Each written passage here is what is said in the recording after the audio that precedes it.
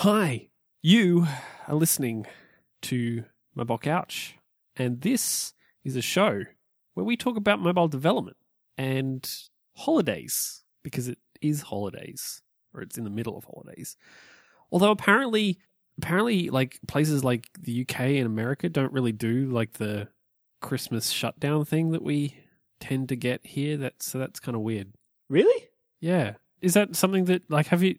When you were there last Christmas, right? Yeah, I guess Kind of. people do work pretty much straight through. There's no guaranteed or forced leave over the holiday period. You get off your public holidays and that's about it. Yeah. And I mean, if you in Australia, if you work in the public service literally shuts down over Christmas. So there's like a week and a half or so that it's just like there's nobody, there's nobody. And I think they pay you for it, right? And it doesn't come out of your leave. Yeah, they pay. That is a good deal. Do. Yeah, that's great.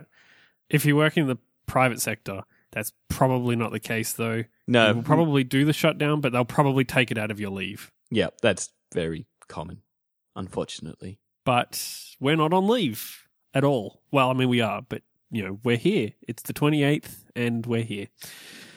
This is episode number 73. And it's supported by our amazing patrons who support the show, help, make sure that the show goes out by, making sure that we, stay on top of our server bills and stuff like that. It's very exciting. But, it's exciting to us. And we're really thankful. This pretty much all of this year we've had our patrons have paid our bills, and that's amazing. That is amazing. Making sure that all of our server stuff is paid for, and we're so thankful. So thankful to all of you, all of you patrons for the contributions that you've made to that, and I'm sure that all of our listeners are also thankful potentially. Hey, I wonder if anyone is listening to this on a shiny new iPhone or something. Or a giant iPad Pro. Oh, because Christmas. So yeah. People might have gotten them for Christmas. Or an iPod Touch. Yeah, an iPod Touch, maybe. Do people still give those? A Mac Pro. A new Mac Pro. Mac Pro. I don't know. Interesting. Could be anything. Yeah. Nice. I've got my iPad Pro. I don't need, I don't really need a new device after that. That's my... You don't want another one? No, I'm not a big iPad guy. Get it? That's a pun. Because it's a big iPad. No, I am. But I have. I mean, I got the iPad Pro to do some illustration stuff with. But I won't go into that. I won't go into that. That's a topic for another podcast and another time. Yeah, I did write a review, so I'll throw the link for that in the show notes. Yeah, it's probably a couple of weeks old now, but that's fine. So this episode, I thought that it's a little bit weird. Nobody's listening because it's holidays and people are kind of, chilled, especially in America or the Northern Hemisphere. And I thought that we could do a little bit of something a little bit different and kind of look back over the past year at some of the things that we've kind of, learned or things that have happened or things that we've, that we're, just, a look back and kind of a reflection on 2015 as it was. And I thought that might be a nice idea. So we'll just, you can say some stuff and I'll say some stuff and we'll have a bit of a conversation. It'll be lovely. And we'll sit here and we'll drink hot chocolate. Eggnog. Is that... Oh, God, eggnog is awful. I'll stick with the hot cocoa. Eggnog is the best, but okay. Oh, no, it is made out of egg. It is right there in the name, and eggs are disgusting. It's like jelly poison. Yes. How did I forget? So I'll stick to hot cocoa, and we'll even though it's 40 degrees or whatever here, and we'll go for it. Yep, sounds good. So I figure I'll kick it off. One of the things that I kind of learned this year, and it sounds kind of obvious, but it's something that is kind of I'm starting to really gradually get a real grasp on, and that's kind of that it's becoming apparent to me that it's not really possible to know everything in mobile development anymore, or just in even iOS development, right? Earlier this year, when I left my job to go to and to strike out on my own again. I kind of had this idea that I would spend some time getting to know like Android and stuff like that, and it really hasn't happened. And I think part of the reason for that is that it's so easy to be overwhelmed by the sheer amount of stuff that you have to know, even just in iOS these days. Like, and especially since we've had Apple Watch get released and tvOS get released, and these are things that are, I mean, the frameworks are mostly the same, but they have their own little kind of idiosyncrasies, I guess, where, you have to know very specific stuff. Like, you have to know, like, for instance, tvOS, you can't use, like, a web view. You have to kind of find a way around that. Or, you might want to use TVML to, build at least part of your app if you want to go that way. And obviously there's the whole thing with the watch where it changed halfway through the year, and it's really hard to grasp all of that sort of stuff. Do you find that at all? Yeah, 100%. So as someone who tries to know both iOS and Android, just when you think you're on top of it, you realize there's so much you don't know about. So I really noticed it. Like, I don't know much about extensions. I've done zero WatchKit. I've done no tvOS. And then on Android, I was just getting on top of it. And then suddenly we've got Android 6.0s coming out, and there's just so many changes. And most of the time, it's all right. Like, I find it pretty easy to pick the stuff up as I need to know it. But the hard part comes when you need to talk to someone about it. So, like, say you go to a meeting and we're all throwing around ideas. You kind of need to know what's possible and what's not possible. And so that's the bit I kind of struggle with. They're like, let's make a today extension that, I don't know, something impossible. And I'll just be like, yeah, that sounds like a good idea. And then later get back and read more into it and go, oh, no, that's not possible. So, yeah, definitely. But I mean, I haven't done any Android stuff, but I've definitely done some web stuff in the past couple of weeks.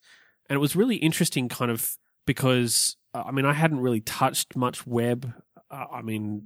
Very little here and there between when I left the design agency and kind of recently.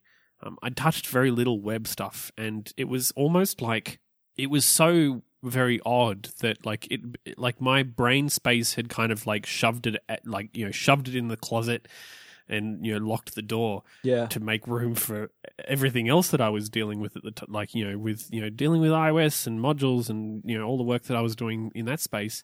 And I came back to like doing web stuff and picking up like WordPress and all that sort of stuff, and I had to I find myself having to like reread a whole bunch of the docs to remember like what I have to do here and there and to get this result, and looking back over some of my old code in order to try and get my grasp back.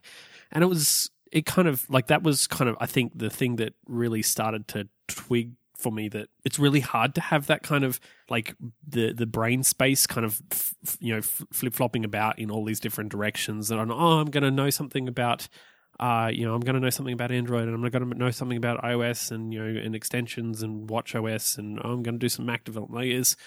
There are so many directions that you want to go and kind of almost need to go especially if you're creating like a product for like that you want to sell. It's really nice to be able to create like a Mac version and an iOS version, maybe have an Android version, put it on also on Watch. It might be a video app, so you want to put on the TV or whatever, or it's a clock. I don't know, but it's really it's actually a really difficult thing to unless it's really like a really simplistic type of app. There are so many things that you have to know in all of those different directions in order to make it work, and that's kind of hard. I think that's kind of hard. Yeah, you're never going to be an expert at all of them. You can get to a point where you're good enough to build like basic things, but like if something complicated comes along, it's going to be too much. So as a person who works cross-platform on both Android and iOS, do you feel like one developer can be really truly be cross-platform, or do you feel like by going back and forth you're losing out on something in kind of both worlds? Yeah, I flip-flop a lot on this question. I don't know. Some days I think, it can totally be done, and then other days, normally around the release of something, I go, oh, it's too much. I can't keep it all in my head. Yeah. And I definitely feel like it slows me down a lot of the time. So if I've done a couple of months on Android and suddenly I got to pick up some iOS, it's totally a lot of doc reading and, I used to know how to do this. Like, how do you set the text on a text view thing? Yeah.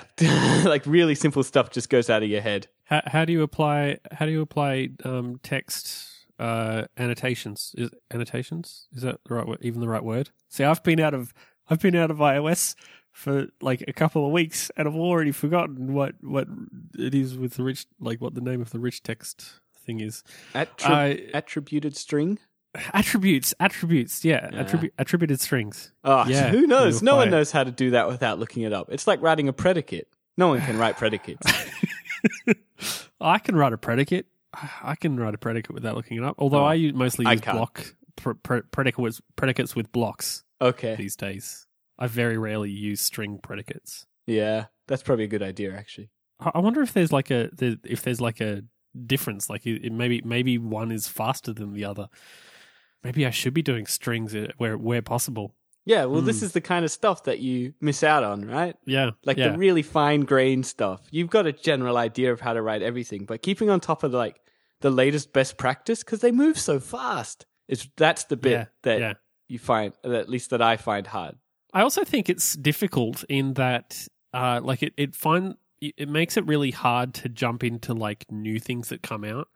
If you're kind of got feet in both worlds, it's really hard to like, a new library comes out that's, super awesome and I can totally see like I want to use that for, some things, and I don't really like, I can't have time to do it right now, and I'm kind of actually already, I'm in Android right now, and I need to like, finish this up, and then maybe I can get over there, and then you do, and it's like you spend a good 20 minutes just like reading something and you're going, what did that even? Yeah, okay. What? No, I still don't know. I don't even know what that says. I think I might need to read some docs. Yeah, that's what it always comes back to. Like, I feel like it kind of, you lose out on a lot of that stuff, which is unfortunate. Like, it's sad that is kind of the case, but it kind of, I mean, we've talked about recently how, like, over, like, the last few episodes, I guess, how apps are kind of bigger than they seem, to a lot of people. And I mean, that kind of is kind of what it is, I guess, is that the ecosystem or the multiple ecosystems of just, development in general. Each one is kind of so large in and of itself. And then you add, like, if you want to try and do multiple different ones, it's kind of crazy. I guess that's kind of, I mean, Swift recently got actually got open source. And I guess that's kind of a little bit exciting in that kind of area, because I mean, most of the stuff that I do is either iOS or web, and theoretically now I could just use Swift for both. It'll definitely happen. Like, someone will release a server-side Swift framework, and I'm excited for that, because that's something that I feel is really lacking in my skill set, is, I guess, back-end skills. So I can do basics, like I can set up a database and then be able to have a basic API that basically dumps the whole database to JSON. Like, that's the extent of my skill. But go further than that and I'm done. It's over. Yeah, I mean, it's not like, and I do a lot of web stuff. Like, I do a fairly significant amount of web stuff. I built I built all of the websites for the various podcasts that I'm on. I don't use Squarespace because I'm just not that guy. And I've also like built CMS that we use to actually manage them and stuff like that. Like, that's all stuff that I've worked on. Like, it's my own thing.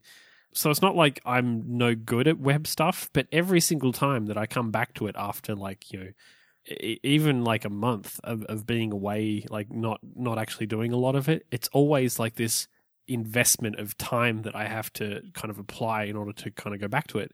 And I mean, that sounds like that can kind of sound like the answer is just don't, like, just do, use something else for the the back end stuff of for whatever. And yeah, that's kind of, I mean, that's kind of an answer in many ways. Like, don't take on things that you can just, that somebody else can do for you. But I think it's worthwhile actually having an understanding, even if it's a simplistic and whatever understanding of how, server stuff works, because it will help you, I think, in the end anyway. Totally. But it's just another platform or framework to get your head around. Yeah.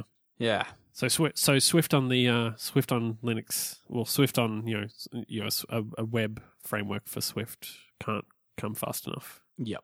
All right. So I guess my ones are more like stuff I've been working on this year. So a bit of a focus around, I guess, my coding style and how I lay out my projects and things like that. So one of the big things I've been working on, I think especially since DubDubDC this year, is using protocols over inheritance, or composition over inheritance is, I think, the technically correct term.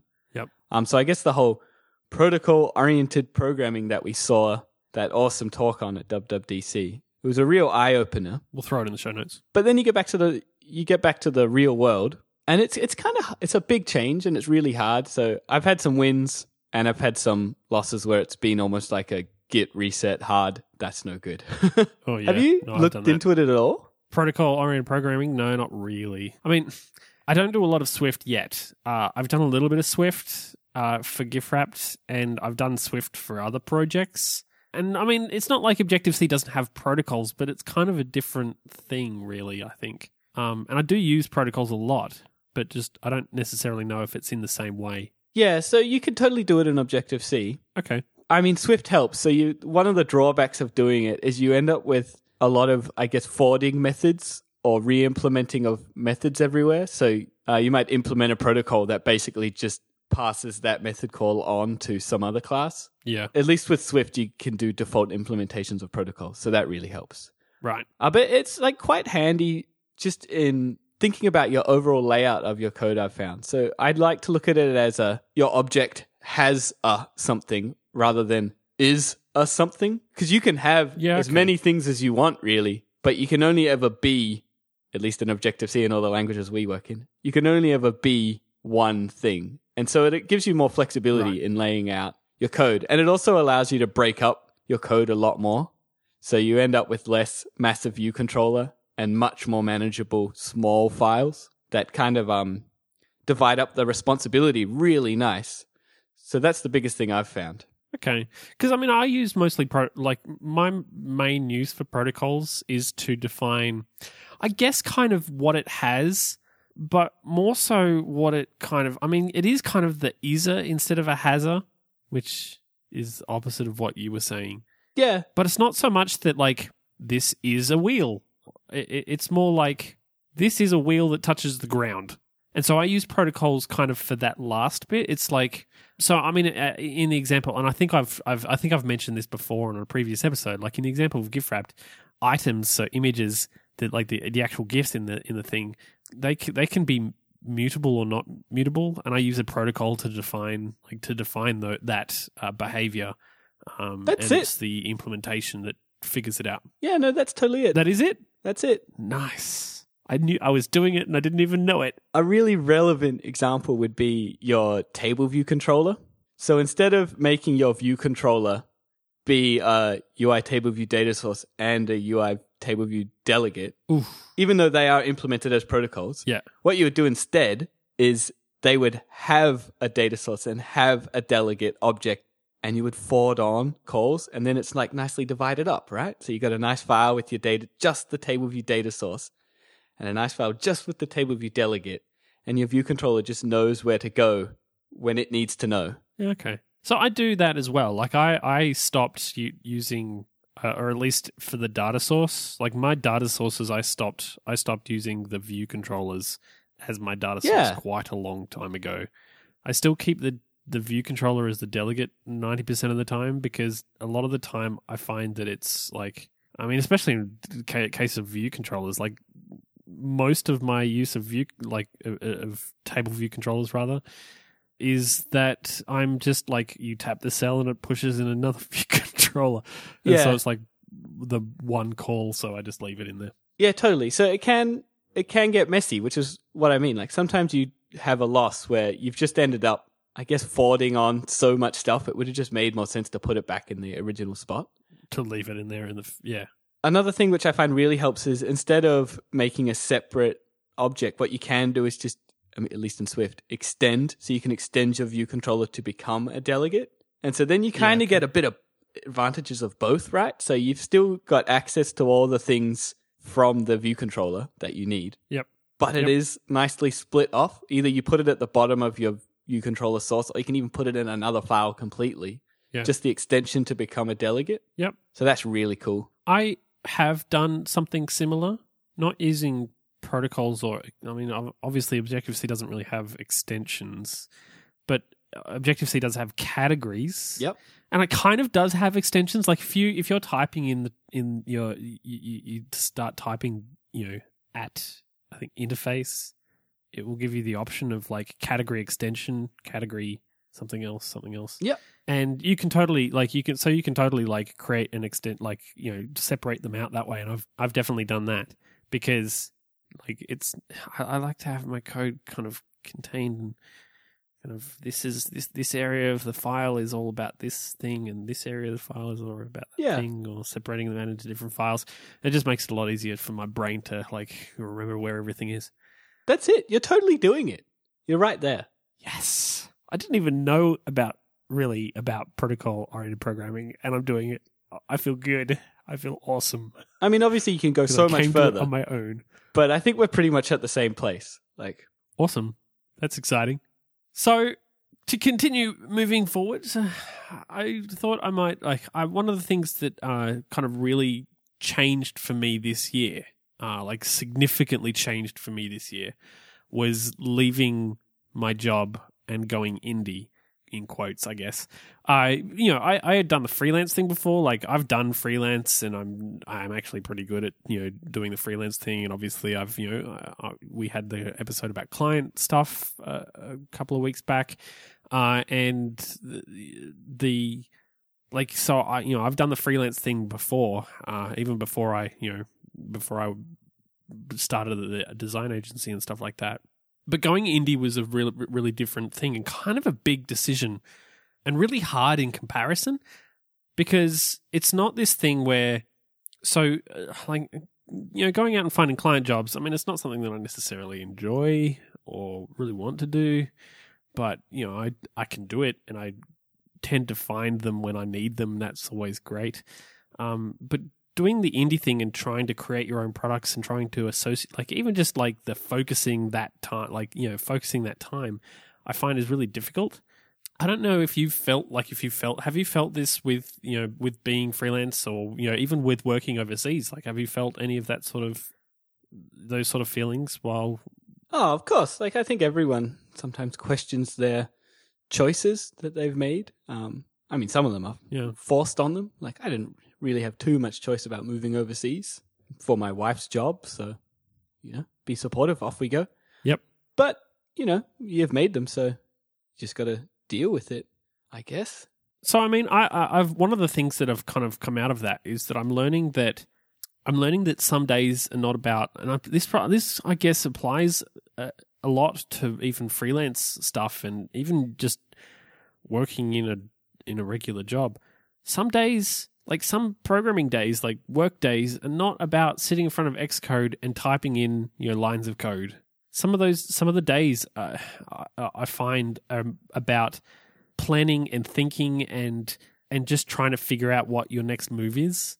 So and some days you won't even open Xcode. You'll just be you won't even necessarily be working, working. It'll be just thinking and being, I guess, having a bit of a kind of trying to put together a plan and maybe, flesh out some ideas that you have or just kind of, storyboard, but not Xcode storyboards, more drawing out this, drawing out this kind of plot of what an app might be. And it's kind of hard to do because it feels like some days if you do that, you don't necessarily feel like you've done very much, but I'm finding that it's really important. Yeah, totally. So some days I think the best thing to do is not to code. It's one of the advantages of that we don't work in an office for someone else is that some days Yeah. your mind just isn't in the right spot to be writing code. And if you were doing it, it's not going to be good anyway. You may as well spend your time doing something more productive. Playing Fallout 4. Yeah. Not Totally. not playing Fallout 4. No, do it. Like, I think a lot of, and I can't present a better answer, but the whole working 8 hours a day, 40 hours a week sort of system is flawed because Yeah. it provides no advantage to getting the work really done any faster, if you know what I mean. Like, if you're getting paid per hour, you may as well slow down. Exactly. So you may as well, if you're going to get the work done, there's no point in stressing out about it. So if you're not feeling great that day and there's plenty of time, play Fallout 4 and you will be a happier person overall and you will work better. That's how I like to look at it. So one of the things that I have a mate that works that still works at the design studio where I was working for a while, and I found that while I was there a lot of the time, he would work late nights. Like he'd work like when I say late, like I'd walk out the door at like 5:30, and he'd be still there at like he'd leave at like 7. Which is crazy, I think. Like, I told him this. I was like, you really shouldn't be doing that.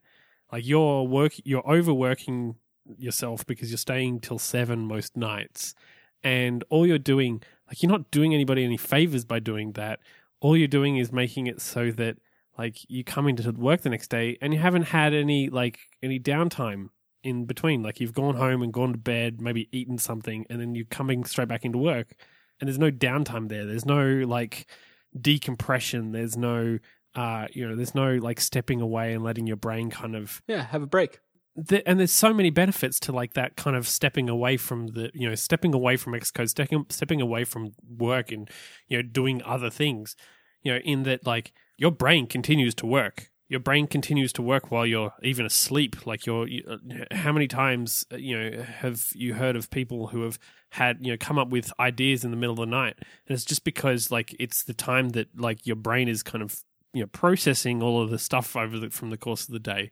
And it's the same with like if you get up and you go for a walk during the middle of the day, it means that you're stepping away from the work from work, and you might be having a hard, you've got a hard problem where you're just butting up against the wall and, you just can't get past it, and you go for a walk and you won't even necessarily be thinking about it. You'll be, looking at the birds or the dog that seems to be like have gotten away from its owner or something like that. And you just, you'll be completely thinking about other things, and you'll get back to the desk and you'll sit down and you'll just suddenly it'll be there. Like Yeah. So often that is the case.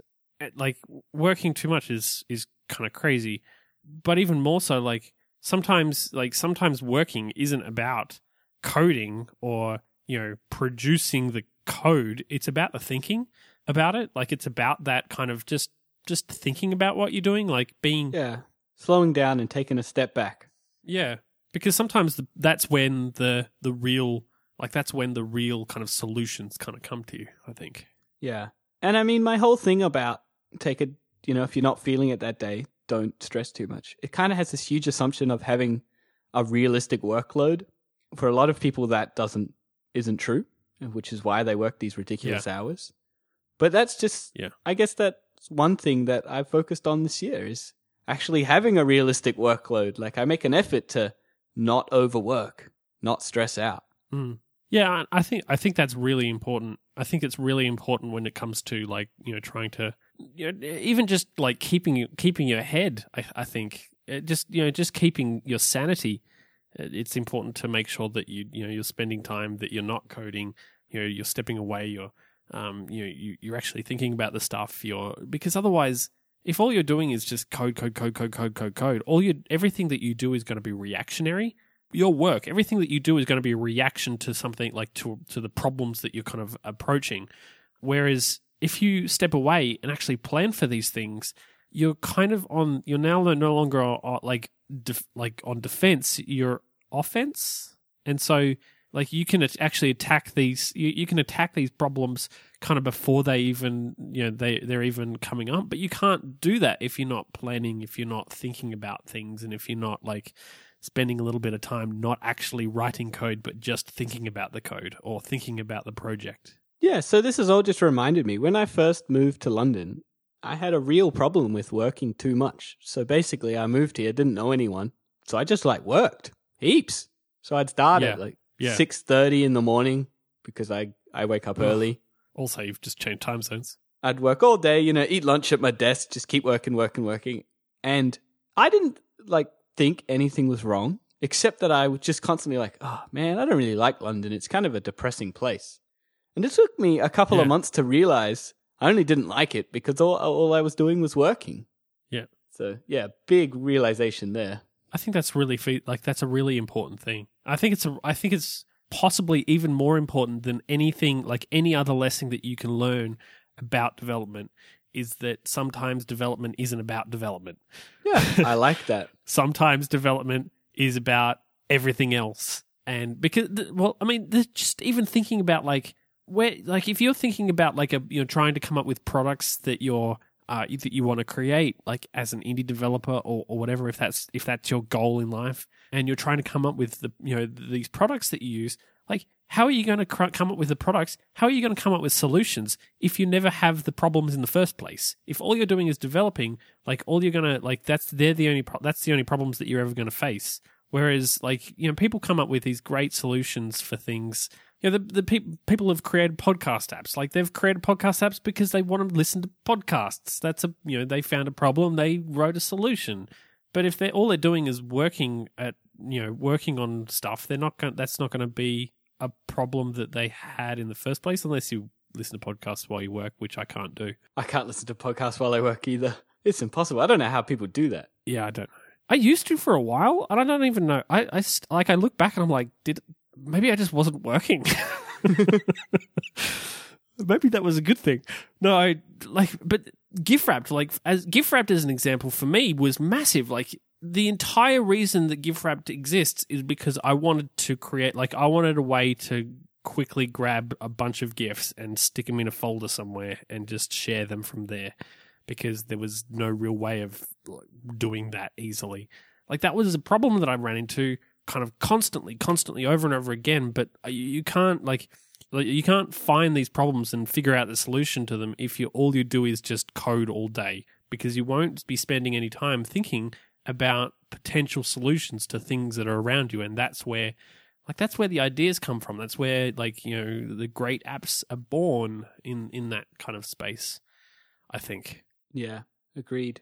Well, that one got really deep and emotional. It really hit some points with me there. Yeah, I'm glad. What have you got for us? I don't think I can follow that. All right, I'm going to... Come on, you can do it. After the great line of development isn't always about development, I'm going to bring it back to development. Awesome.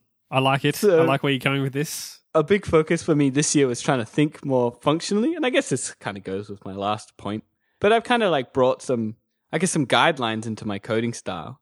So one of the big ones that I've changed from is these days when I write a method to do something, I prefer to pass everything that method needs into it, even if those things I'm passing in are just properties.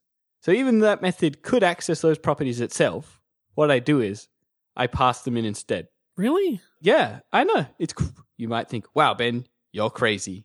But what it does is it makes that function nice and self-contained. It makes it reusable. It makes it obvious what that function needs. So it's kind of limiting the side effects. And I try to pass everything in as immutable. So that function's not going to change any of those things, which might cause some other side effect. It just takes in what it needs, does some fancy processing, and passes out a result. That's what I aim for. Yeah. Actually, did you know that there is an attribute that you can apply in at least in Objective-C? There's attributes that you can apply to methods on classes that say that they don't mutate the object that they're attached to. Oh yeah. It's designed to make it so that they don't speeds things up because it knows it doesn't have to worry about the object itself. I only found that out a few weeks ago. It was exciting. I still haven't used it because I think all of my methods, they mutate their objects. Yeah. That probably came in around, we got, I guess, the kind of optional stuff in Objective-C. So you've got your I think it's been around for longer than that. Nullable. Because Yeah. it's not like... They've been slowly coming in over time. I kind of like lost track of Objective-C. I used to be right on top of it, but Yeah, because Objective-C has, like, these aren't like the nullable kind of tokens or whatever. These are like actual attributes that you like kind of specify, and they've got this crazy, format that you have to enter them in as like underscore attribute underscore, and then open parentheses, and then you write your attribute, and you might have like, there might be kind of values that go into that. So I use it. I use this format for specifying deprecated things. yeah. I mean, it doesn't usually last for long, because 90% of the time, all I'm doing is I go through and deprecate a bunch of methods that I'm planning on removing anyway, and it just means that I can find all of the instances where it's being called, so I can make those adjustments. But those attributes, like that same attribute, you can use the same format to like attribute it as being like a read-only thing or a whatever. Like there's a whole bunch of stuff that go in there. I'll have to look up I think there's an NS Hipster article. I'll look it up and throw it in the show notes. Sounds good. Because I'll have to give it's it a kind read. of cool. So when Swift came out and we had all these like cool functional techniques, it was really tempting to write these crazy one-liners all the time. Like, look how much stuff I can achieve with so little characters. I'm like the best programmer ever. But you quickly realize that's a bad idea. Like, your code still has to be readable a week, a month, a year later. And so if you've got Oh yeah, sum array, dot map, $0, transformed, flat map, blah, filter, reduce, all in one line, that's a bad idea. I mean, it was really cool that you worked that out, but now delete that and write it out so that I can actually read it. And that's what goes through my head. yeah.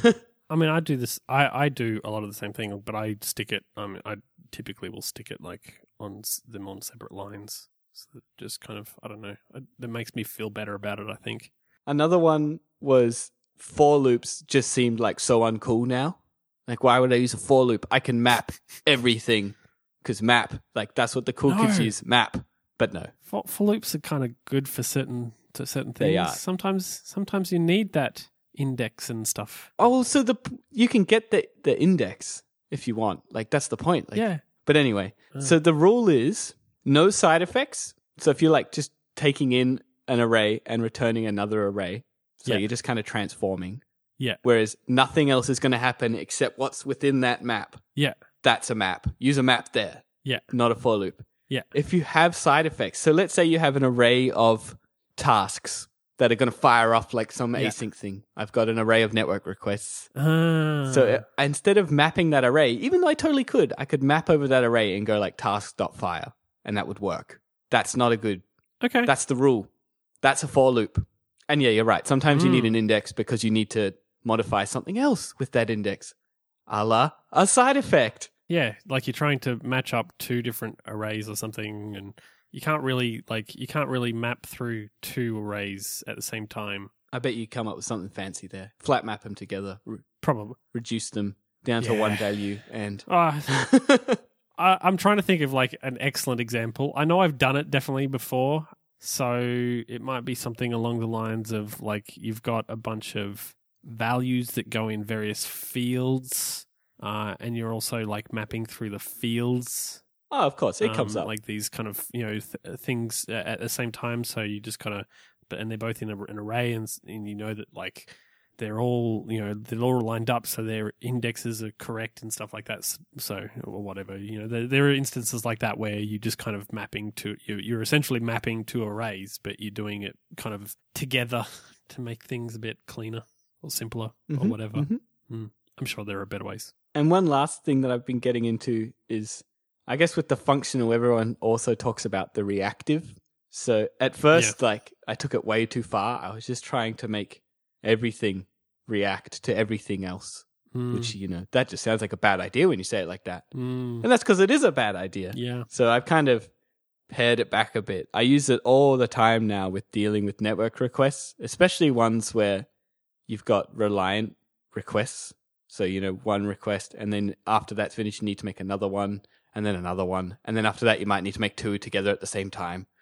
I mean, this is sounding like a horrible API, but it happens. Some APIs are actually horrible. The reactive techniques, whatever library you choose. I tend to use RxJava a lot because I'm doing this in Android. But you can use Rack or PromiseKit or any of the ones we've talked about this year. Yeah, we had an episode. They are great, but just use them carefully and sparingly because it can quickly get out of hand on you.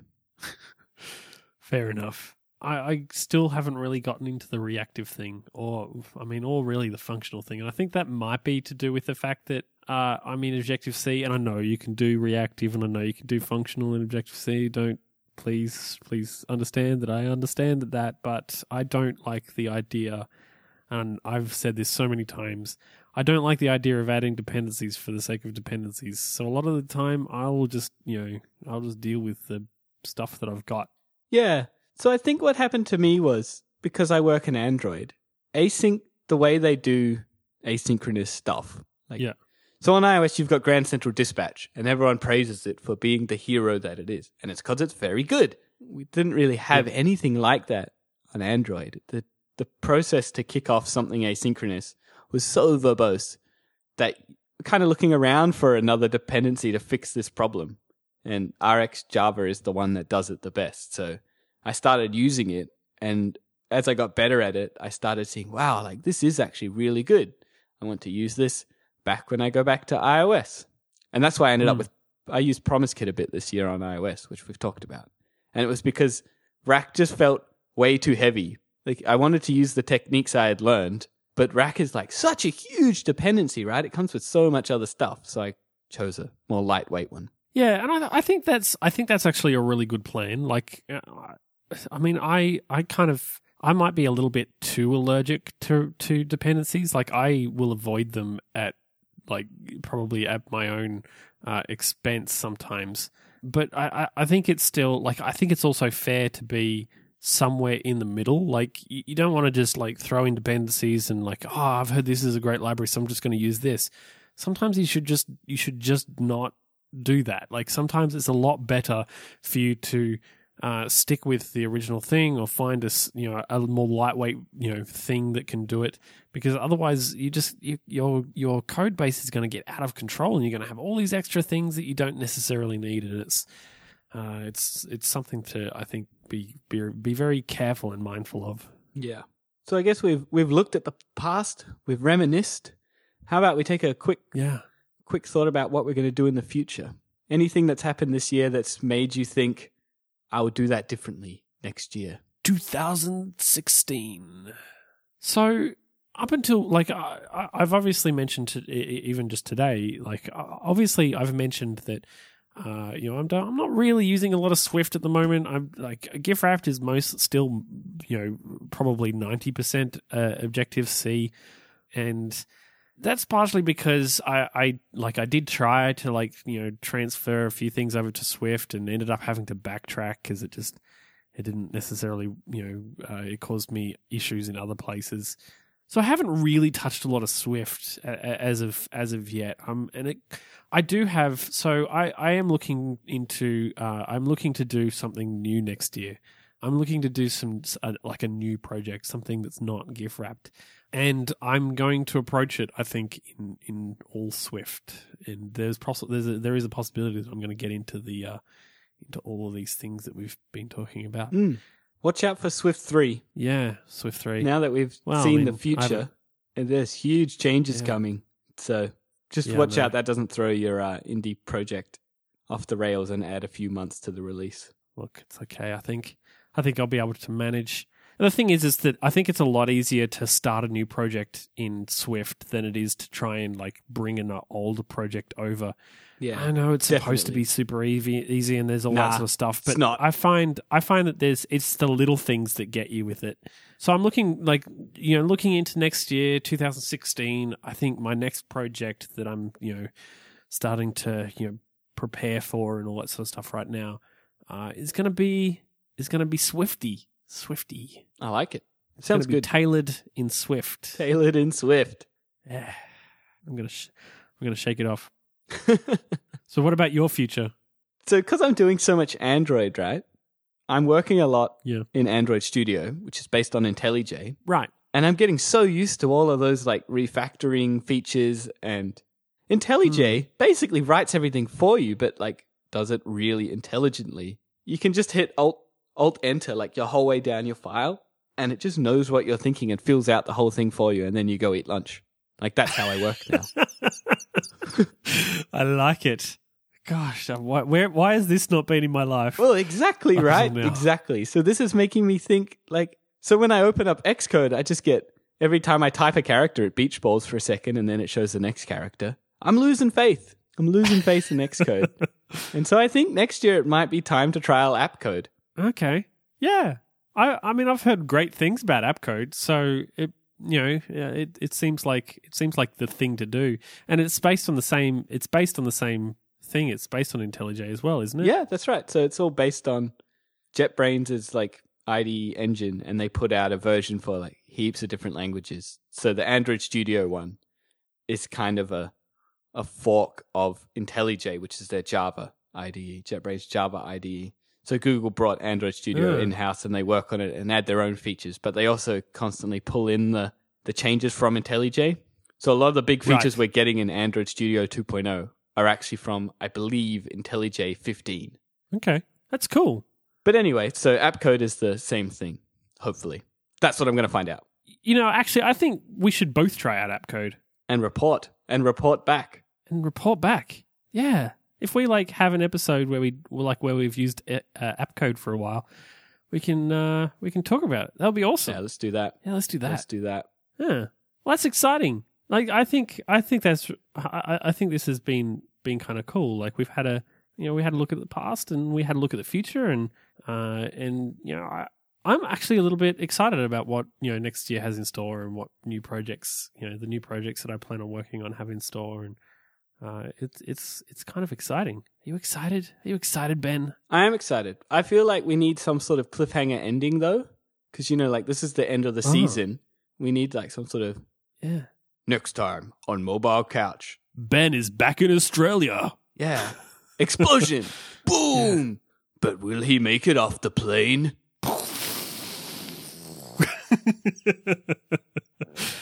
Well, to find out, you'll have to tune in. I don't even know the ending yet. Will he make it back alive? So if you'd like to read about any of the things that we mentioned, we did kind of have a couple of little articles that we've kind of plugged. If you'd like to read any of them, they'll be in the show notes. The show notes are on our website, mobilecouch.co/73.